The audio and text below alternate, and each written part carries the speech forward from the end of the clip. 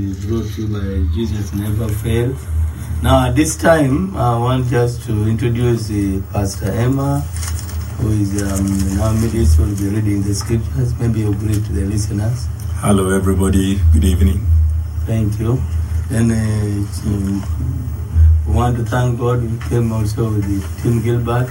Brother Joe, you're welcome to give the word of God to the listeners. Thank you, Pastor Amos, Pastor Emma, and Rock Mumbo. I want to thank you. I want to thank brothers and sisters out there. You know, I'm just a brother in Christ, just like you are brothers and sisters in Christ. But the Lord has blessed me with understanding of the Scripture. I've studied for 31 years. But most importantly, I pray the Holy Spirit helps me with the understanding and also blesses every listener tonight with a better understanding of the Word of God. So with that, Brother Emma, what do we have first? We have the book of 1 John, chapter 1, from verse 5 through to chapter 2, up to verse 6, says, "This is the message which we have heard from him and declare to you, that God is light, and in him is no darkness at all. If we say that we have fellowship with him and walk in darkness, we lie and do not practice the truth. But if we walk in the light as he is in the light, we have fellowship with one another, and the blood of Jesus Christ his Son cleanses us from all sin. If we say that we have no sin, we deceive ourselves, and the truth is not in us. If we confess our sins, he is faithful and just to forgive us our sins and to cleanse us from all unrighteousness. If we say that we have not sinned, we make him a liar, and his word is not in us." All right, now, brothers and sisters, all of us were born with sin when Adam and Eve were the first sinners. If they had never sinned, they would still be in paradise. The woman was punished, and all women after that, with childbirth because of what Eve did. And the man was punished with having to labor, to work for food. That was a punishment for Adam and everybody that follows. So anyone who says that they have walked the earth and have not sinned, they're a liar. And that's what the Scripture says. The only one to ever do that was Jesus himself. All right, brother, let's start at chapter 2. Chapter 2, from verse 1 says, "My little children, these things I write to you so that you may not sin. And if anyone sins, we have an advocate with the Father, Jesus Christ the righteous. And he himself is the propitiation for our sins, and not for ours only, but also for the whole world. Now by this we know that we know him, if we keep his commandments. He who says, 'I know him,' and does not keep his commandments is a liar, and the truth is not in him. But whoever keeps his word, truly the love of God is perfected in him. By this we know that we are in him. He who says he abides in him ought himself also to walk just as he walked." Thank you, Pastor Emma. You see, so now, once you become a born-again Christian, now you walk as he did. You strive for sanctification. That means perfect with Christ. He tells us, if you were listening the other night when we were on, that he says that you need to practice righteousness. Righteousness, and he also says to be holy. They both mean the same thing, brothers and sisters. It means that you obey the Lord and you love your neighbor as yourself. If you've been listening, that is the key to heaven, and we'll probably go over it again today. The Lord is love, and you have to have love in your heart to be his. And if you are, you can walk without sin, but you can only do it with the help of the Holy Spirit, which is a part of God, which is perfect. But you have to learn to follow that Spirit. And what does it say here in the first verse? It says, "But if you do sin, we have an advocate with the Father, Jesus Christ the righteous." You see, Jesus is our mediator, and he intercedes for us to pray straight to God in Jesus' name and ask for forgiveness when we sin, and it's forgiven. But if you don't have Jesus in your heart, you don't have the Holy Spirit, God is not listening to your prayers, brothers and sisters. So what's next, Pastor Emma? We'll go over to chapter 2, verse 9. We're continuing. It says, "He who says he is in the light and hates his brother is in darkness until now. He who loves his brother abides in the light, and there is no cause for stumbling in him. But he who hates his brother is in darkness, and walks in darkness, and does not know where he is going, because the darkness has blinded his eyes. You see, there again, it's proving that love is the key to heaven. If you have hate in your heart for your brother, you're not his. There's another scripture that says that if you hate your brother, it's just like you're a murderer. And then it goes on to say murderers will not make it to heaven. He's not talking about if you commit a murder, you go to prison, you ask God for forgiveness, you have the Holy Spirit in you, you are going to go to heaven. But he's comparing someone who hates his brother as a murderer, and that's the type of murder he's talking about in that other scripture. I don't want to be misunderstood because I talked about it the other night. Do you understand, brothers and sisters? If you hate your brother or your sister, you have hate in your heart, you're not his. But if you have love and you have asked the Holy Spirit to come in your heart and dwell with you, you're going to heaven. All right, what's next, Pastor Emma? What's next is Mark chapter 12, verse 30 and 31 says, "And you shall love the Lord your God with all your heart, with all your soul, with all your mind, and with all your strength. This is the first commandment, and the second, like it, is this: you shall love your neighbor as yourself. There is no other commandment greater than these." Okay, so I've said it before, and I'm saying it again. That's the key to heaven, brothers and sisters. If you love your neighbor, you won't steal from him. You won't strike him. You won't do any harm to your neighbor. And if your neighbor is hungry, you'll help him with food. That's the key. It's all about love. And if you follow those two commandments and you have Jesus in your heart, you've accepted him in your heart, you're going to heaven. Oh, what's next, brother? What's next is the book of Matthew, chapter 22, from verse 1 to verse 14. So tag along, it's a long passage, please pay attention. "And Jesus answered and spoke to them again by parables and said, The kingdom of heaven is like a certain king who arranged a marriage for his son, and sent out his servants to call those who were invited to the wedding, and they were not willing to come. Again, he sent out other servants, saying, Tell those who are invited, See, I have prepared my dinner. My oxen and fattened cattle are killed, and all things are ready. Come to the wedding. But they made light of it and went their ways, one to his own farm, another to his business. And the rest seized his servants, treated them spitefully, and killed them. But when the king heard about it, he was furious, and he sent out his armies, destroyed those murderers, and burnt up their city. Then he said to his servants, The wedding is ready, but those who were invited were not worthy. Therefore, go into the highways, and as many as you find, invite to the wedding. So those servants went out into the highways and gathered together all whom they found, both bad and good, and the wedding hall was filled with the guests. But when the king came in to see the guests, he saw a man there who did not have on a wedding garment. So he said to him, Friend, how did you come in here without a wedding garment? And he was speechless. Then the king said to the servants, Bind him hand and foot, take him away, and cast him into outer darkness. There will be weeping and gnashing of teeth, for many are called, but few are chosen. All right, so it's a long passage. There's a lot we can learn from this passage. First, the person who's having the wedding, calling the wedding, is God. The wedding, Jesus is the groom, and the Christian church is the virgin to marry the groom. All right?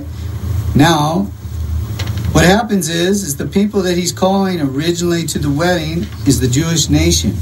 That's the first covenant. But they disobeyed him over and over. They worship idols over and over. And then they killed the prophets. That's where it's talking about he killed the servants. So then what does he do? He sends Jesus to die on the cross for us, for everyone, for all nations, including, he still has not eliminated the Jews. He says that there'll be a remnant saved before he comes. And right now, today, brothers and sisters, there's a Christian religion called Jews for Jesus. There are some Jews that belong to that, and they're saved. But for the most part, it's all opened up for all the other nations. Thanks. This is so wonderful that we get invited to this wedding. So now, we read on now, he tells them to go out and invite everyone. Doesn't matter, even if they're good people, bad people, bring them into the kingdom. Get them saved, and they can come to the wedding. Okay? That's the wedding is going to heaven on Judgment Day. And so, then, what happens is, when they gather all the good people for the wedding, there's somebody that sneaks in, and he doesn't have a wedding garment on him. All right? He has the devil in him. And so what does he have? He has the angels cast him out. And what does it say in the last verse? It says, bind him hand and foot, take him away and cast him into outer darkness.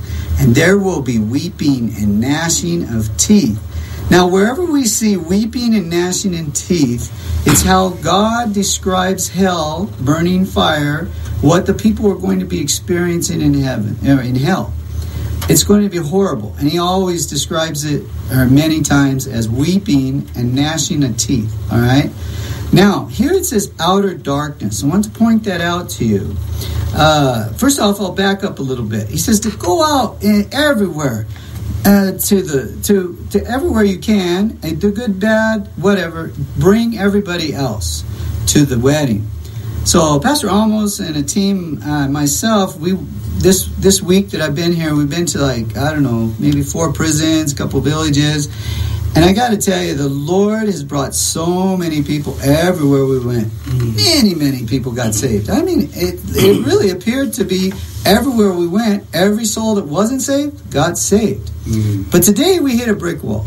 We went to a village and we went into a little congregation there. And there was probably about 30 people there that were saved and about 5 people that were not saved. And we preached the Word of God, and we did everything we could to bring these 5 to Christ, but they were not going to accept it. And the Scripture says that when you bring to them the Word of God and they don't accept it, just knock the dust off your feet and go on. And it was really difficult for us, believe me, because you don't want your worst enemy to go to hell. It's a horrible, horrible place, and it's forever. It's not temporary.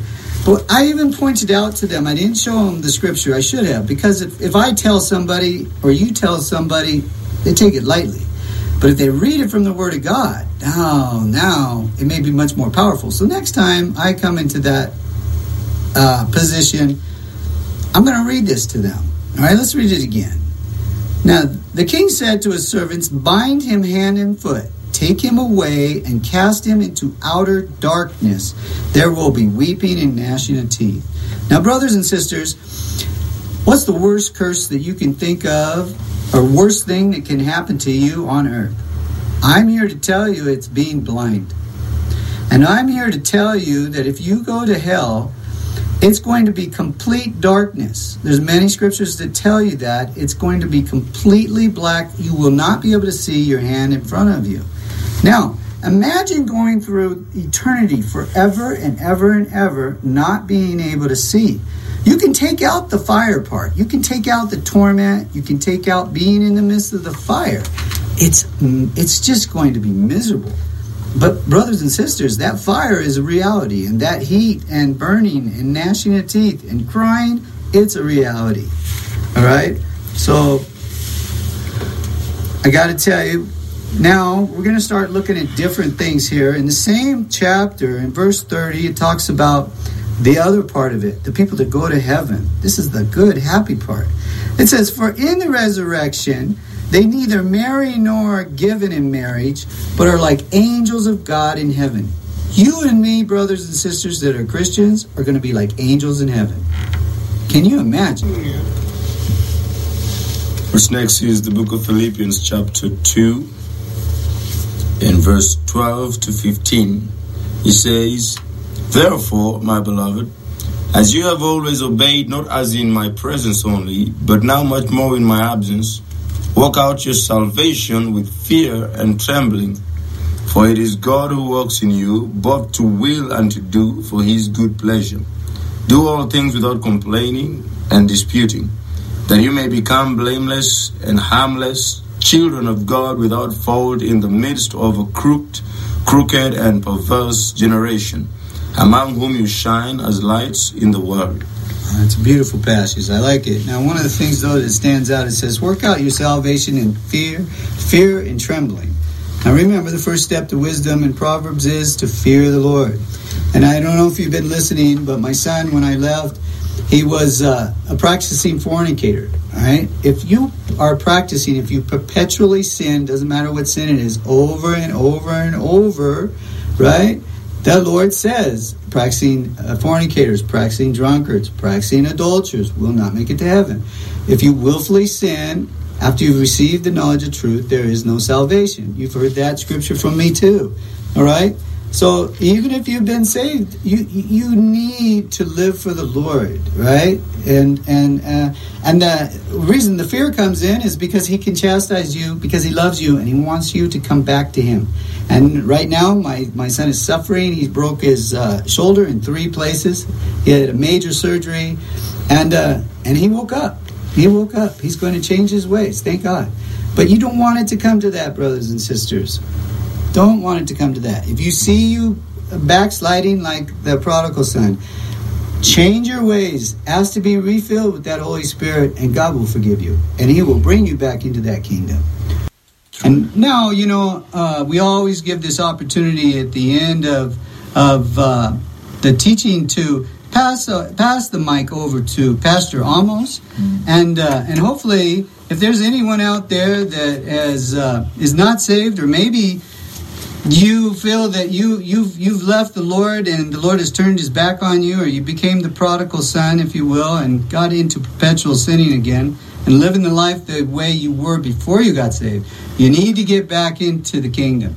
So please, brothers and sisters, let Pastor Amos lead you in a prayer to get you to salvation. Thank you so much, Brother John and Pastor Emma. The message has been very clear, listeners.